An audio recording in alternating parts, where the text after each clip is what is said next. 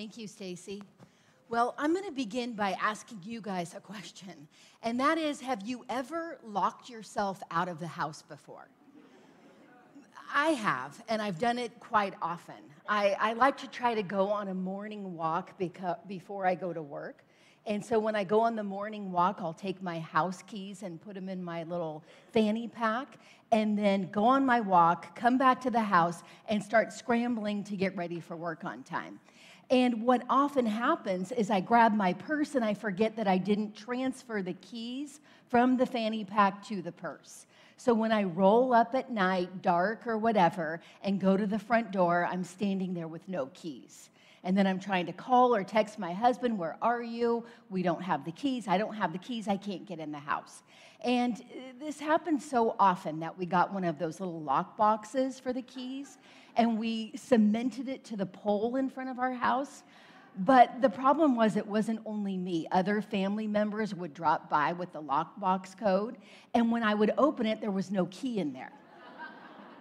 So we got one of those key pads from Costco instead, where you just enter in the code, which is great. Enter in the code, I'm in the house, fantastic.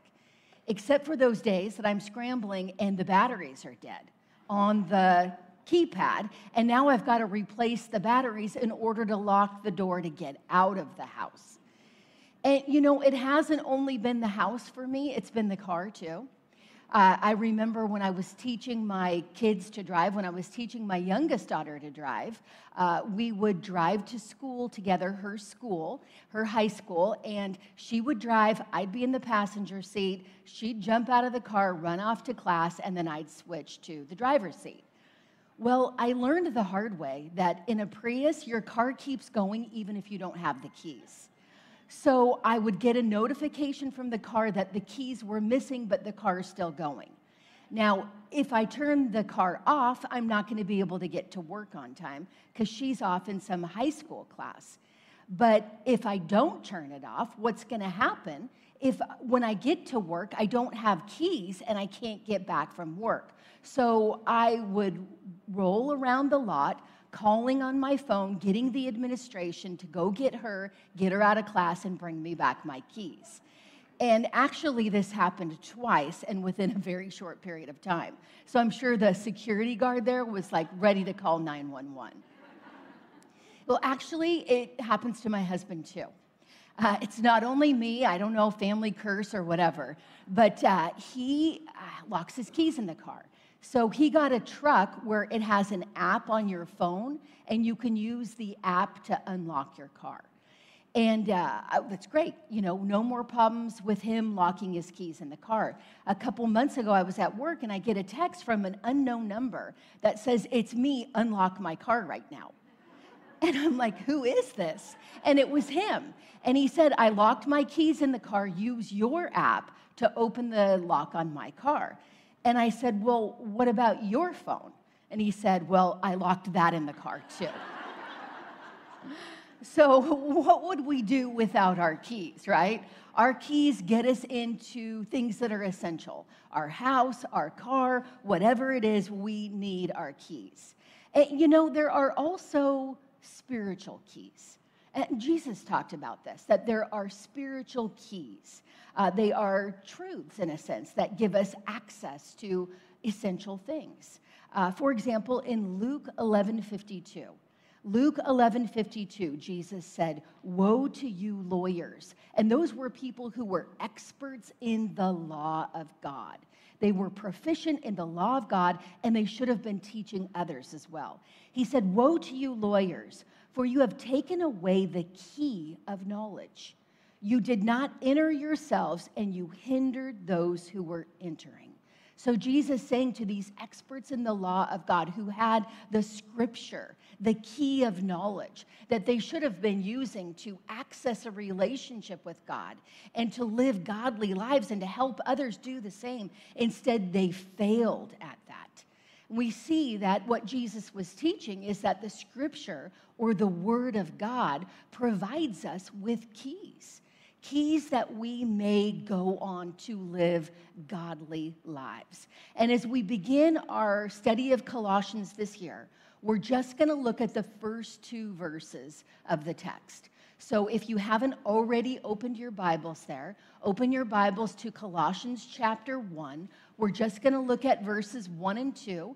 If you look up the scripture on your phone, pull it up on your phone. But we're just going to look at the first two verses, and we're going to pull out three keys that will allow us to live spiritually successful lives if we put these into practice. So let's begin. We're going to read Colossians 1, 1 and 2. Again, the first two verses of the text. It says, Paul, an apostle of Christ Jesus, by the will of God, and Timothy, our brother, to the saints and faithful brothers in Christ at Colossae, grace to you and peace from God our Father. So Paul opens this letter that he's writing from himself, from God, to the church at Colossae by calling himself an apostle. And apostolos is the Greek word for apostle, apostolos. And before we begin, it's important that we look at a few verses and think, what is an apostle? Kind of answer that question so we know who we're dealing with when we're looking at Paul, the author of that letter. An apostle is literally a sent one, someone with a unique role, sent from God with God's message. Jesus was an apostle. It says in Hebrews 3:1, consider Jesus the apostle and high priest of our confession. That was Hebrews 3:1. And Jesus said in John 6:38, I have come down from heaven not to do my own will, but the will of him who sent me. So that was John 6:38. So if we couple that Hebrews 3:1 with John 6:38, we see Jesus was sent from God with God's message. Hence, he was an apostle. Now, we know that Jesus selected 12 men to be his apostles, people who went out with his unique message. We see that in the Gospels. We see that, for example, in Mark 3:14 and 15. Mark 3:14 and 15 says, he, Jesus, appointed 12, whom he also named apostles, so that they might be with him, and he might send them out to preach and have authority to cast out demons. So these were unique men with a unique role. They went out as representatives of Jesus. Now we know that one of those 12 apostles, he failed. He departed from the team. And after Jesus was crucified and resurrected and ascended to the Father, the apostles needed to fill that spot. So we see in Acts 1, 21 and 22, the apostles laying out the criteria for what it means to be apostle and who they needed to look at. It says in Acts 1, 21 and 22, so one of the men who have accompanied us during all the time that the Lord Jesus went in and out among us, beginning from the baptism of John until the day when he was taken up from us, one of these men must become with us a witness to his resurrection. So we see there the definition of one with this unique role of apostleship. They had to be there at the baptism of John when Jesus was baptized by John the Baptist, present for his 3 years of ministry, an eyewitness to his crucifixion, resurrection, and ascension to the Father. And then we see in Ephesians 2:19 and 20, so now Ephesians 2:19 and 20, if you're jotting these down, the purpose of this unique role. It says that the household of God, the church, is built on the foundation of the apostles and prophets, Christ Jesus himself being the cornerstone. So this incredibly unique role, and Paul identifies himself with this lot. Now, there is the generic word for apostle used in the New Testament. For example, in 2 Corinthians 8:23, Paul, writing to the church there at Corinth, says, as for our brothers, they are messengers of the churches. That word there that's translated messengers in the Greek is the same Greek word, apostolos. So they are messengers, they are sent ones, but they don't have the official role of apostles. And also, in 2 Corinthians 11:13, it says that there are those who are false apostles. Paul, again, writing to the church at Corinth, 2 Corinthians 11:13 says, such men are false apostles, deceitful workmen, disguising themselves as apostles of Christ. So, like the 12, these unique men that Jesus sent with his message, Paul was selected by Jesus to fulfill this very unique role. He had a special authority from God, and he reveals that right away in Colossians 1:1. But he adds, Paul, an apostle of Christ Jesus, in verse 1 of Colossians 1, Paul, an apostle of Christ Jesus, by the will of God. By the will of God. That word there, will, in the Greek is thelema. And he says here, he is an apostle of Christ Jesus by the will of God. So our first point, so to speak, is number one, commit to God's will for your life. Commit to God's will for your life.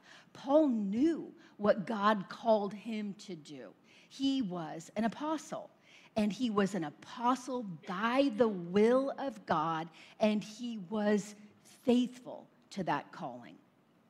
Now, it's important that we think back and think about the conversion of Paul so we can see how this applies even more. Paul was known by the Hebrew name Saul. His name is Saul in Hebrew and Paul in Greek. And Paul was not always a Christian. None of us are, right? Well, Paul had a conversion point. Paul was a Jewish man. He was a devout and a faithful Jewish man. And as a devout Jew, he was persecuting. He was coming against anybody who was claiming that Jesus was, in fact, the Messiah, who was following Jesus as Lord. And it says in Acts 9:1-5, where it records the conversion of Paul, it says, but Saul, that's Paul, still breathing threats and murder against the disciples of the Lord. So he wanted to kill anybody who was a disciple or a follower of Jesus. Went to the high priest, that's the religious leader there, and asked him for letters to the synagogues at Damascus, so that if he found anyone belonging to the Way is the group of people who follow Jesus as Lord, men or women, he might bring them bound to Jerusalem. He was going to arrest them and bring them to Jerusalem and try them and have them guilty for following Christ. And it says in verse 3, now as he went on his way, he approached Damascus. And suddenly a light from heaven shone around him. And falling to the ground, he heard a voice saying to him, Saul, Saul, why are you persecuting me? And he said, who are you, Lord? And he said, I am Jesus, whom you are persecuting. But rise and enter the city, and you will be told what you are to do. And later, when Paul was recounting his conversion to the leaders of the Jewish faith, the Jewish leaders in Acts 26, he repeated the same story, but he added in 26:19, I was not disobedient to the heavenly vision. He was sent by Jesus, and he said, I did what he told me to do. I was not disobedient to this. He knew what God's will was for his life, and he was committed to do it. Well, we might be saying that's great for Paul, but we haven't been called like this. We aren't called to the office of apostle. No, we're not. But as Christians, we have been called. And you know what? God has a will for our lives. He has a will for us. And you might say, that's great, but I don't know what God's will is for my life. Well, you know what? I do know what God's will is for your life because it's in the scripture. The New Testament reveals what God's will is for the life of his people. There are 6 things we're going to look at that are clearly defined as God's will for his people. And this is adapted from John MacArthur's book, Found God's Will. The first thing that we know is that God's will is that all of us are saved. That all of us are saved. It says in John 6:40, this is the words of Jesus. John 6:40, for this is the will, the thelema, the will, same Greek word, of my Father, that everyone who looks on the Son and believes in him should have eternal life, and I will raise him up on that last day. So God's will is that we be saved and that we help others to get saved. That our life be engaged in the practice of helping others to get saved. We know that is God's will for us. Also, God's will is that we be spirit-filled. We see this in Ephesians 5:17 and 18. Ephesians 5:17 and 18 says, we be spirit-filled. Now, we know that every Christian, every genuine Christian has the Holy Spirit. That's what Romans 8 teaches. In fact, it teaches if you don't have the Spirit, you're not a Christian. But we can make the choice as to whether we're going to yield to the Spirit or not. And in Ephesians 5:17 and 18, it says, do not be foolish, but understand what the will, thelema, same Greek word, of the Lord is. Do not get drunk with wine, for that is debauchery, but be filled with the Spirit. So this contrast here, don't get drunk with wine, don't be filled with wine, don't be controlled by wine, but instead be filled with the Spirit. We aren't to be controlled by anything other than the Spirit of God. Whether it's wine, whether it's ourselves, we are not to be controlled by anything other than God's Spirit. We are to be filled with the Spirit. That is God's will for our life. We also know that God's will for our life is that we be sanctified. And the word sanctified, it comes from the Greek word holy, made more like Jesus. So after we become Christians, God's will is for us to become more and more and more like him. That's his will for us. 1 Thessalonians 4:3. 1 Thessalonians 4:3 says, for this is the will, the thelema of God. So this is God's will, your sanctification, that you become more like Jesus and that you abstain from sexual immorality. It's saying that you control your desires, that you master your desires, that you be more sanctified, more like Christ. That is God's will for all of us. Also, God's will is that we be satisfied, that we be people who are satisfied. We see this in 1 Thessalonians 5:16 through 18. 1 Thessalonians 5:16 through 18 says, rejoice always, pray without ceasing, give thanks in all circumstance, for this is the will, the thelema of God in Christ Jesus for you. So as Christians, we're to be joyful, prayerful, and thankful. We're to be people who are, in general, just satisfied. It doesn't mean that we don't have passions and desires and visions and goals. There's nothing wrong with that, but we're people who, deep inside, we know that those passions and desires and visions and goals, even when we meet those aren't going to satisfy us because our satisfaction is in Christ alone. Now, the Scripture also tells us in the New Testament that it's God's will for us that we be submissive, people. We see this in 1 Peter 2:13 through 15. 1 Peter 2:13 through 15 says, be subject for the Lord's sake to every human institution, whether it be to the emperor as supreme, or to governors as sent by him to punish those who do evil and praise those who do good. For this is the will of God, the thelema of God, that by doing good you should put to silence the ignorance of foolish people. As Christians, we are people who are now under the authority of Christ. This is not our true home. Our home is in heaven. And so we can live this life in submission to those who are in authority over us. Of course, if they ask us to violate biblical law or biblical principle, we don't do that. But as God's people, he calls us, his will for us is that we be a submissive people. And lastly, his will is that we be willing, so to speak, to suffer for good. That we be people who are willing to suffer for good. We see this in 1 Peter 3:17. It says, it's better to suffer for doing good if that should be God's will, God's thelema.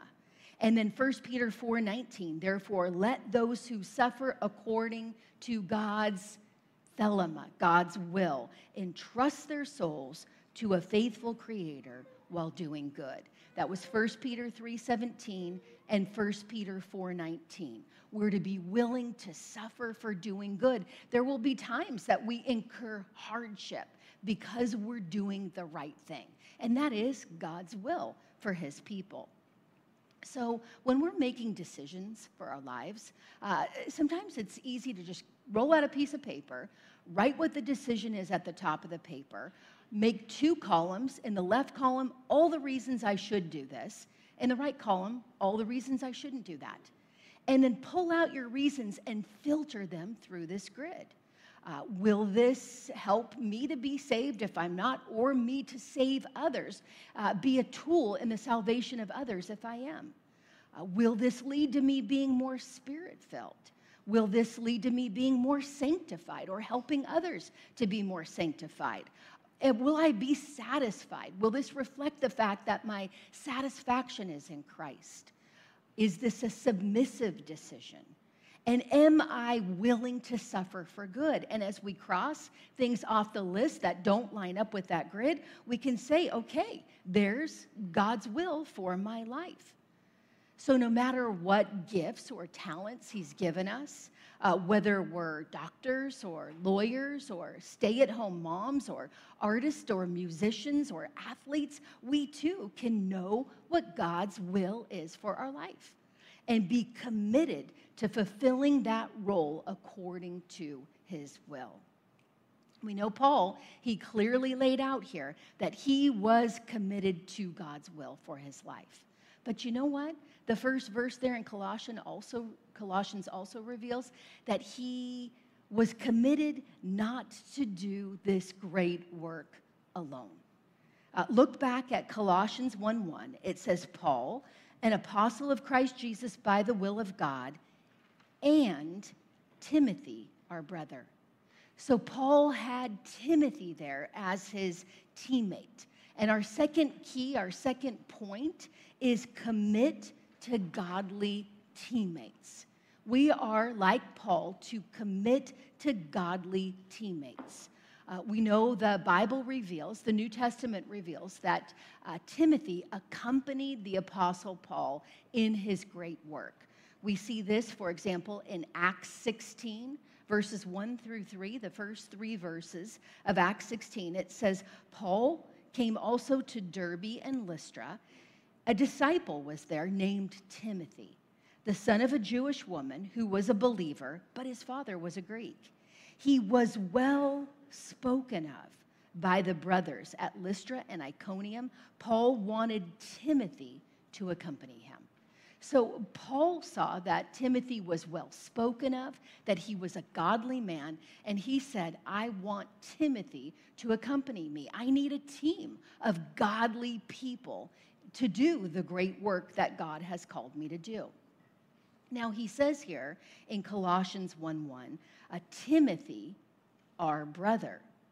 Now, clearly, Timothy wasn't related to Paul. We just read in Acts 16, 1 through 3, that his mother was a Jew and his father was a Greek. This wasn't Paul's physical brother. So how can he call Timothy and others brothers? Well, Jesus reveals how this can happen in Matthew 12, 49 and 50. Matthew 12, 49 and 50. It says that Jesus was teaching, and that as he was teaching, his mother and brothers came to get him. And someone went into where he was teaching and said, Jesus, your mother and your brothers are outside and they want you. They want to get you. And it says in Matthew 12, 49, stretching out his hand toward his disciples, he said, here are my mother and my brothers. For whoever does the will, there's that thelema, of my Father in heaven is my brother and sister and mother. Jesus saying, this is my team. My team are the people who are willing to do the will of my Father. That's my brother. That's my mother. That's my sister. And we see this not only in the New Testament, but in the Old Testament as well. There's a great passage about our need for teammates in the Old Testament, and it's found in Ecclesiastes 4, 9 through 12. Ecclesiastes 4, 9 through 12. This is written by Solomon, the brilliant, the wise King Solomon, the wisest man to ever live. He says in verse 9, two are better than one because they have good reward for their toil. For if they fall, one will lift up his fellow. But woe to him who is alone when he falls and has not another to lift him up. Again, if two lie together, they keep warm, but how can one keep warm alone? And though a man might prevail against one who is alone, two will withstand him. A threefold cord is not quickly broken. Now, there are four neat keys in there. Four neat keys, one in each verse. And Warren Wiersbe points this out. 4 W's we can find. That first one in verse 9, two are better than one because they have good reward for their toil or their work. So the first W would be their work. You get more work done when you work together as a team or with your godly teammates. The second one in verse 10, for if they fall, one will lift up his fellow, but woe to him who is alone when he falls and has not another to lift him up. When you fall, you're walking.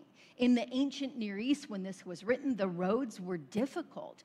There were rocks in the roads, there were branches, things that could trip you up. There were narrow roads, and if you were walking by yourself and you tripped and you fell into a ravine or whatever, what would you do if there was no one there to lift you up? And so the same thing in our spiritual walk. So we've got our work and our walk. How do we do our walk if there's no one there to lift us up when we fall? It's better to have a godly team. Verse 11, again, if two lie together, they keep warm. So we've got that W, warm. We've got work and walk and warm. You keep warm together. How can one keep warm alone? You help each other out. You help the other teammates, and they help you. And then finally, in verse 12, and though a man might prevail against one who is alone, two will withstand him. Fourth there, withstand. So work, walk, warm, and withstand. A threefold cord is not quickly broken. The fourth one there in verse 12, although someone might prevail against you, an enemy might be able to overtake you when you're alone. When you're together as two or three, the enemy can't defeat you. And it's the same thing spiritually. When we bind together, when we work together with our godly teammates, we have far more spiritual success than when we try to do it alone.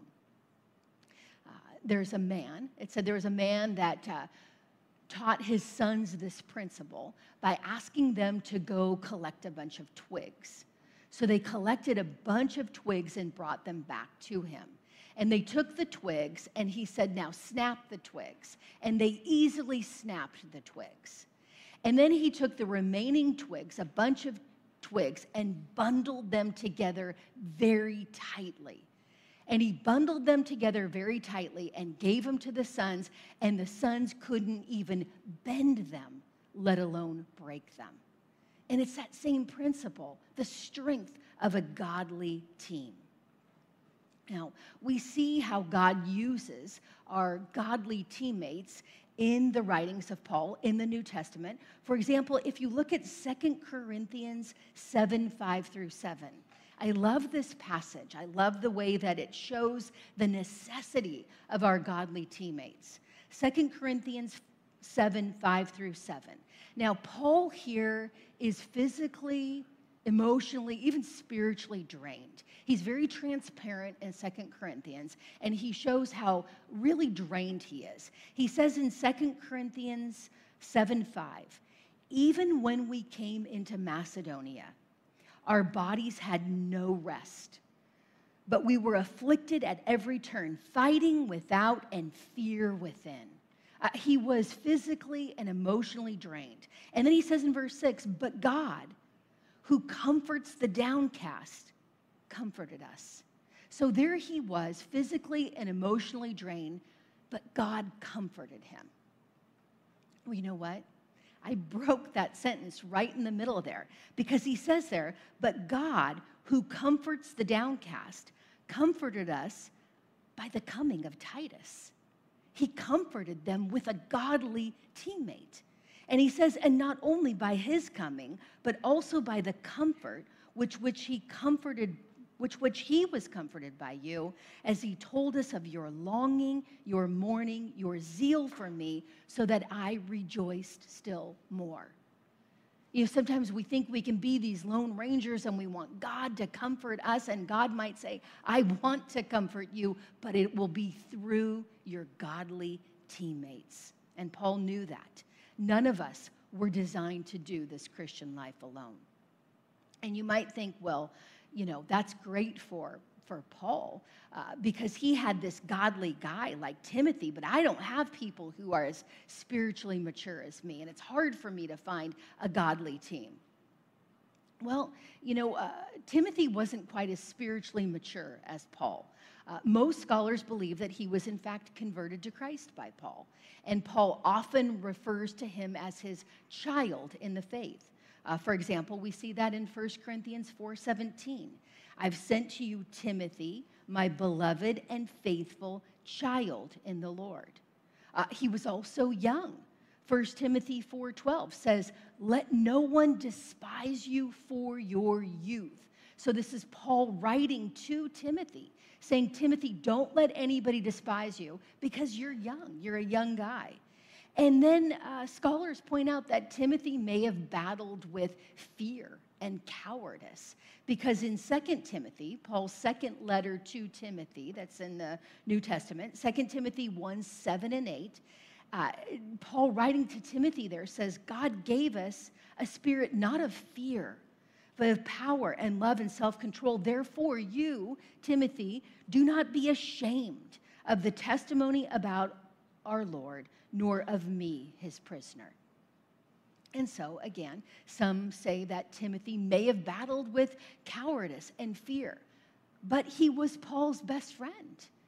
Paul wasn't looking for someone who was as dynamic as he was. He needed a godly man to work alongside him. And we know that Timothy was Paul's best friend.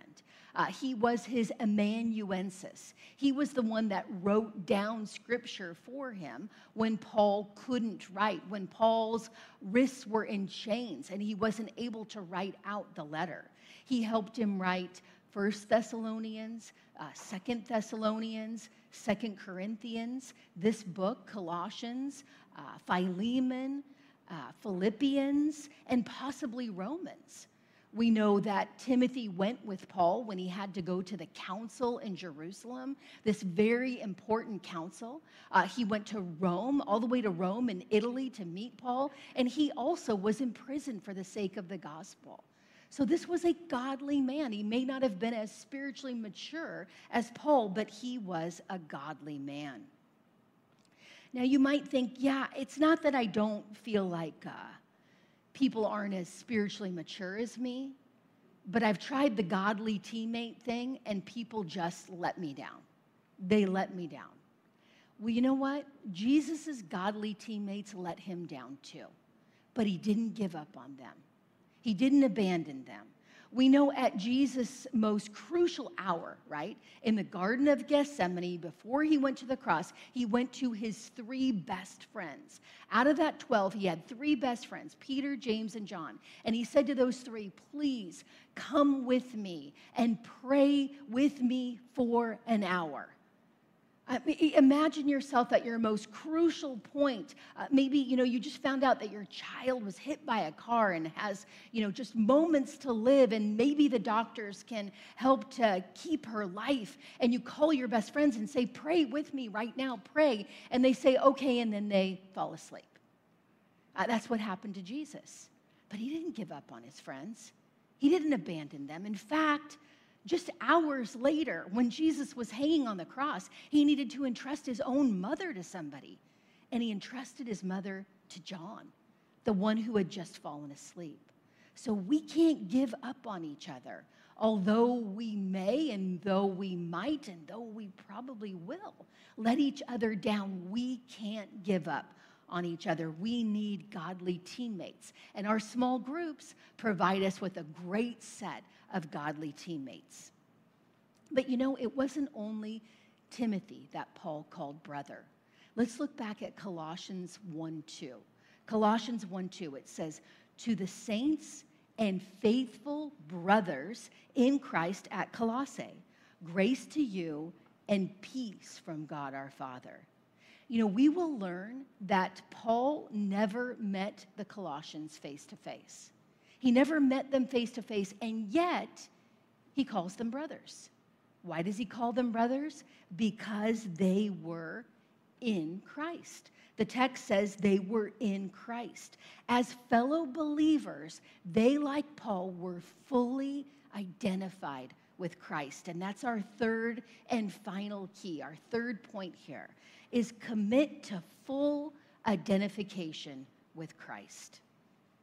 It's interesting because that second verse there, the Greek grammatical structure, it says to the ones in Colossae, and then it ends with in Christ. So there's this parallel structure, and scholars point out the parallelism and say what Paul is saying here is though you reside in Colossae, you're located in Christ. Your true identity is in Christ. And that's the same for us.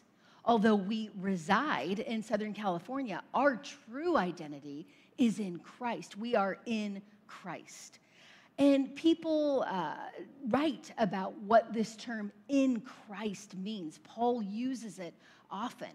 It's a common phrase that he uses. What does it mean to be in Christ? And I love what one scholar pointed out because it has to do with Paul's conversion, which we already looked at. If you look at Acts 8:1, Acts 8:1, we will see that a man named Stephen had just been executed because of his identification with Christ, because he was in Christ, because he was a believer. Acts 8:1 says, and Saul, that's Paul approved of Stephen's execution. Paul approved of his execution. So Paul was there saying double thumbs up to executing this guy because he's a follower of Jesus. And there arose on that day a great persecution against the church in Jerusalem. Well, remember what we saw in Paul's conversion story in Acts 9? If we look back at Acts 9:4 and 5, Acts 9:4 and 5, when Paul heard Jesus speaking to him, it says in verse 4, and falling to the ground, he heard a voice saying to him, Saul, Saul, why are you persecuting Stephen? No. Why are you persecuting the church? Why are you persecuting those who believe in me? No. Jesus said, why are you persecuting me? And he said, who are you, Lord? And he said, I am Jesus, whom you are persecuting.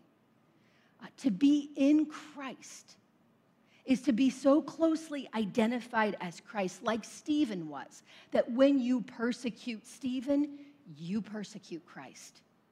When you persecute the church, you persecute Christ, because believers and Christ are identified together. How amazing is that? Christ indwells the believer, and the believer dwells in Christ. And we see this explained in Galatians 2:19 and 20. Galatians 2:19 and 20, Paul unfolds this, so to speak. He says, "For through the law I died to the law, so that I might live to God." He placed his trust in Christ and he turned from his sins, realizing he could never meet God's perfect standard. And then he said, as a result of placing my trust in Christ and turning from my sin, I have been crucified with Christ. It is no longer I who live, but Christ who lives in me. And the life I now live in the flesh, I live by faith in the Son of God who loved me and gave himself up for me. That's what it means to be in Christ. And we might think, well, what might that look like practically? This full identification with your role, this full identification with your call to be a Christian. I think we have a good example of this in Queen Elizabeth. I mean, everyone's talking about Queen Elizabeth right now. We know she was the longest reigning monarch in Britain's history, 70 years. And on her 21st birthday, she gave a small speech that was broadcast across the radio and the whole world heard it. You can look it up on the UK website. I mean, they're very proud of this Queen's speech. But when she was Princess Elizabeth, at 21 years old, before she took the crown, she said to the whole world, she said, "I declare before you all that my whole life, whether it be long or short, shall be devoted to your service and the service of our great imperial family to which we all belong." She made that commitment. I will be fully identified with this nation, and my entire life will be devoted to this service and to these people. Now, we know we're never going to be called to the monarchy. But you know what? We've been called to something even better. We've been called to full identity, not with a country, but with Christ himself.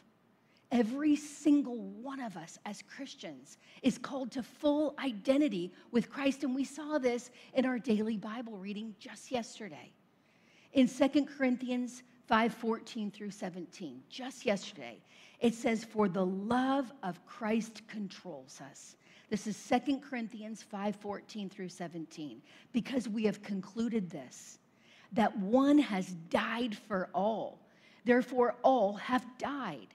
And he died for all, that those who live might no longer live for themselves, but for him who for their sake died and was raised. From now on, therefore, we regard no one according to the flesh. Even though we once regarded Christ according to the flesh, we regard him thus no longer. Therefore, if anyone is in Christ, he's a new creation.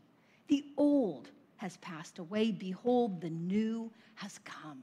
If we have placed our faith in Christ and turned from our sins, we have embraced this new role, this new identity, like the Queen. We have a new title. There are things that, like the Queen, we can no longer do because we are in Christ.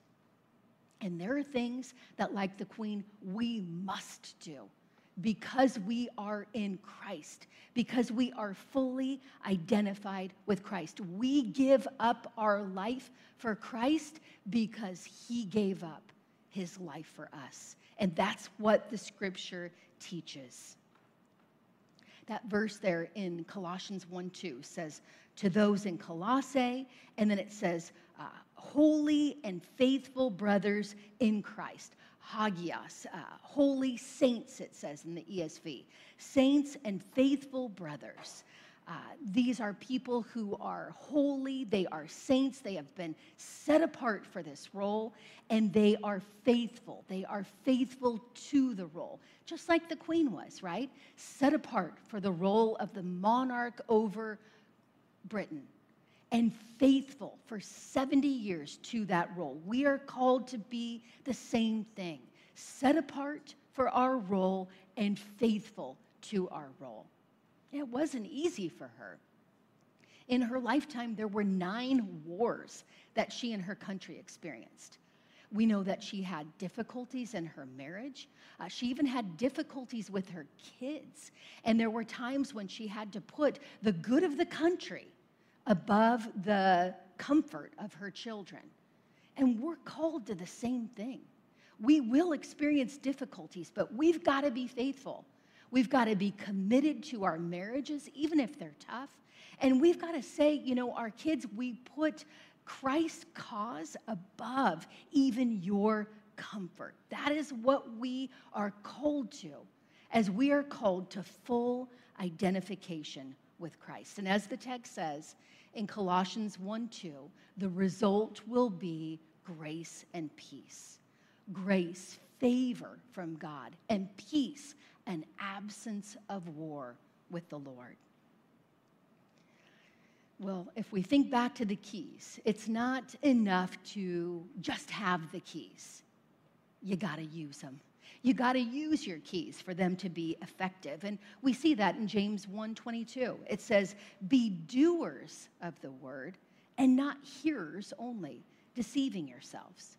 So when we hear and learn and understand, we get the keys, but we got to put them into practice. We got to be doers. We have got to use the keys.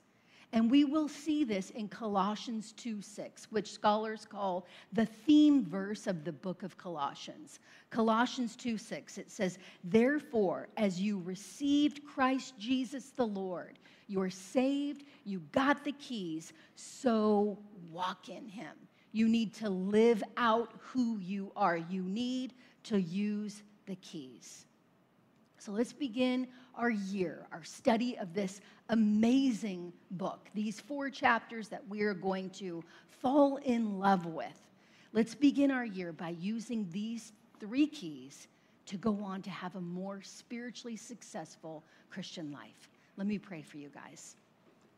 God, thank you so much for this wonderful group of women that you have providentially chosen to be here to study with us, to learn with us, to apply truth together with us, to grow with us, Lord. God, I pray that you would help us all to truly commit to your will for our lives. And if there's anything that we're thinking or doing that's inconsistent with your will as revealed in the New Testament for your children, I pray that we would eradicate it today. God, I pray that we would be determined to find a team of godly people to link arms with and to do the Christian life together with. And I pray, God, please help us to see who we are in Christ, to see this amazing, even royal identity. And that we would say, because we are in Christ, there are things that we cannot do, and there are things that we must do, and that we would do this, we would embrace our role faithfully to the glory of your Son, Jesus. God, we know that we would have none of this if it wasn't for him. And so we close our prayer in Jesus' name. Amen. You guys are dismissed to your groups.